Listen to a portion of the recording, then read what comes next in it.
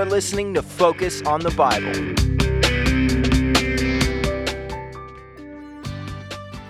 I want to thank you today for listening to this broadcast of Focus on the Bible.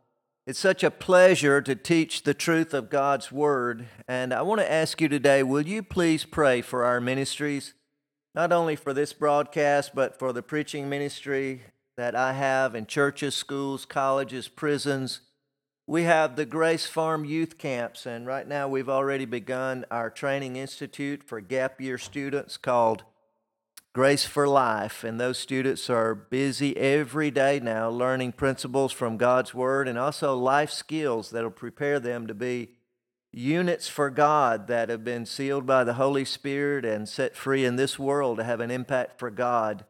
Would you please pray for them? And I want to ask one more favor. If you may, would you please consider sharing this broadcast with other people? Right now, this is a great way to reach people with a 15-minute broadcast such as Focus on the Bible that really digs into the Word of God. Rather than giving man's opinion and a whole lot of other things that are not eternal, we believe so much in the gospel of God's amazing grace. If you could share this broadcast with your friends, we would really appreciate it here at Focus on the Bible. I've read recently about the number of robots that some companies are planning to purchase, and they're going to replace human workers with these robots. That's going to be bad news for a lot of workers who are going to lose their jobs. This is not just blue-collar workers, the article says, but these robots are going to begin doing the work of white-collar people too, and there's going to be a change in the whole workforce, they say. I don't know if that's true or not, but I know one thing.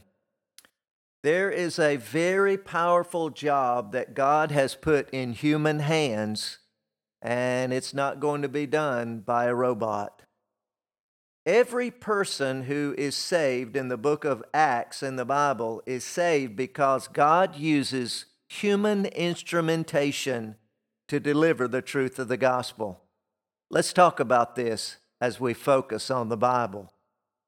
In Acts chapter 11, here comes an example of how God chooses to use human beings to carry the gospel to, guess what? Other human beings. God's plan is different than we might imagine, but God, who knows all things, has considered all these things and knows full well that the best way to reach a human being is with another human being. I want to look at this great story about God using the Apostle Peter to reach out to another man named Cornelius, and how God is working on both ends of this with two different people to bring the joy of the gospel message together in that household of Cornelius. Let's pick it up in Acts chapter 11 and verse number 4. The Bible says, "But Peter rehearsed the matter from the beginning and expounded it by order unto them, saying, I was in the city of Joppa praying, and in a trance I saw a vision. A certain vessel descended, as it had been a great sheet, let down from heaven by four corners, and it came even to me." And so Peter is rehearsing this matter because some people were upset with him because they've accused him now of going as a Jew into a Gentile household, and they want to make Peter into a bad guy. So he tells them, what I have done is the work of God, and this is the way the story happened. So he begins to tell them that he was in this place called Joppa, and he saw a vision that clearly to him was from God, though it was very shocking when he saw it. Peter saw a sheet let down from heaven, a great sheet, and it was as though it was held by four corners, and in that sheet are all kinds of strange animals. Now, these are real animals, but the strange part is the fact that God is telling Peter to kill and eat these animals. But these animals are forbidden all Peter's life. He hasn't been able to eat these animals. You couldn't eat pig as a Jew under the dietary laws of the Old Testament. And now God is telling him to eat these beasts that are on that sheet, and Peter doesn't know what to do. He's trying to figure this out, and God is telling him, we're doing a new thing now. Now, this story is not just about Peter having a ham sandwich. This is about God convincing Peter that now not only are dietary laws changing, but he's now going to send the gospel to Gentiles and not only Jews. Verse number 6, he says, upon the which, when I had fastened mine eyes, I considered and saw four-footed beasts of the earth, and wild beasts, and creeping things, and fowls of the air. And I heard a voice saying unto me, Arise, Peter, slay and eat. But I said, Not so, Lord, for nothing common or unclean hath at any time entered into my mouth. But the voice answered me again from heaven, What God hath cleansed, that call not thou common. And so Peter asked the Lord, Lord, are you sure? What does this mean? I've never been able to eat this meat before. And God assures him that, yes, I want you to slay and eat. And, Peter, we are now doing something new, and you shouldn't call these things common anymore. Peter says in verse 10, this was done 3 times, and all were drawn up again into heaven. And so Peter never got to eat those animals, did he? The Lord took them away because the animals were not the point of the story. The point of the story is that God has a special job for Peter. He needs human instrumentation to pull off this job. Verse 11, and behold, immediately there were 3 men already come unto the house where I was, sent from Caesarea unto me. And the Spirit bade me go with them, nothing doubting. Moreover, these 6 brethren accompanied me, and we entered into the man's house. Now this man is Cornelius. He's a Gentile, not a Jew. But this man Cornelius is a man who fears God, and he's a man who prays to the Lord. But he's not a saved man. Ladies and gentlemen, do you understand that there are many people who do believe in God? They even pray to God. They think about God. And they're trying their best to behave in a way that they think God would approve. But they're just not saved. And that's the case of this man, Cornelius. He really wants to know the truth about God. But in all his religious experience, the truth of the gospel has never come to him. But God knows of his spiritual hunger, and God is at work in Peter, and God is at work to bring Cornelius and Peter together with the gospel. Verse 12, and the Spirit bade me go with them, nothing doubting. Moreover, these 6 brethren accompanied me, and we entered into the man's house. And he showed us how he had seen an angel in his house, which stood and said unto him, Send men to Joppa, and call for Simon, whose surname is Peter, who shall tell thee words whereby thou and all thy house shall be saved. And so Peter tells these people who need to understand the correct story that this man Cornelius was in his house, and in his house he saw an angel. But note this, the angel didn't tell Cornelius the gospel. Didn't the angel know the gospel? Well, he certainly knew the facts of the gospel. He certainly knew about Jesus dying on the cross to pay for sin. He certainly knew that Jesus had risen from the dead 3 days later. He would have known all the Old Testament promises that God was going to send a Messiah who would take away the sin of the world. The angel would have known all these things, but the angel is standing in the house of Cornelius and doesn't tell him the gospel. Rather, he tells Cornelius, go get Peter. Get Peter, get the man named Peter, bring him here to your house, and he will tell you words. And in the telling of the words, there is salvation for you and your house.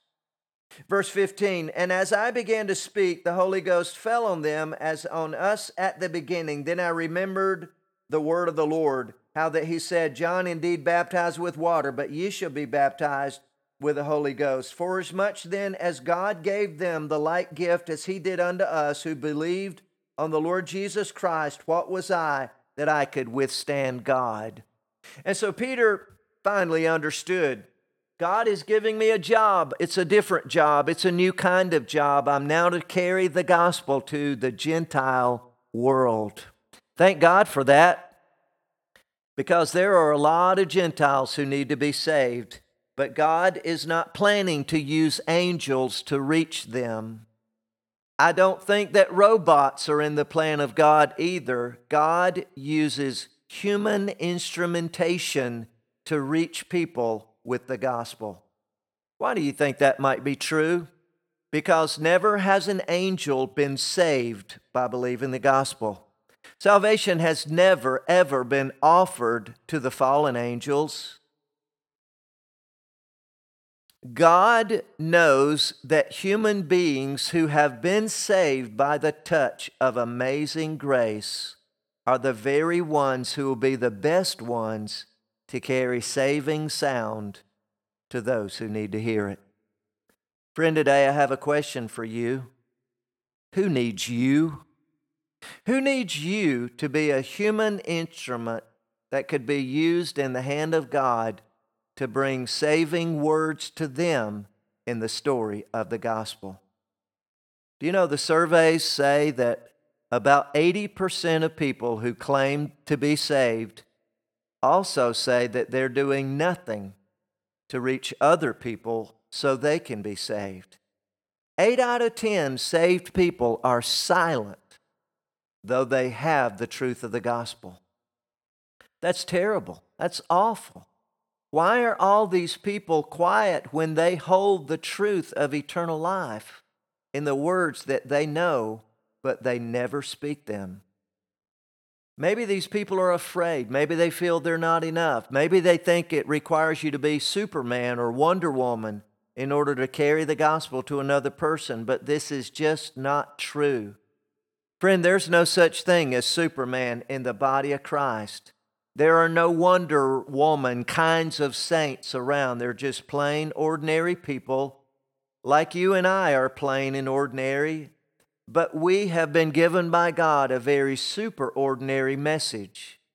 Paul the Apostle said, "For I am not ashamed of the gospel of Christ, for it is the power of God unto salvation to everyone which believeth, to the Jew first, and also to the Greek."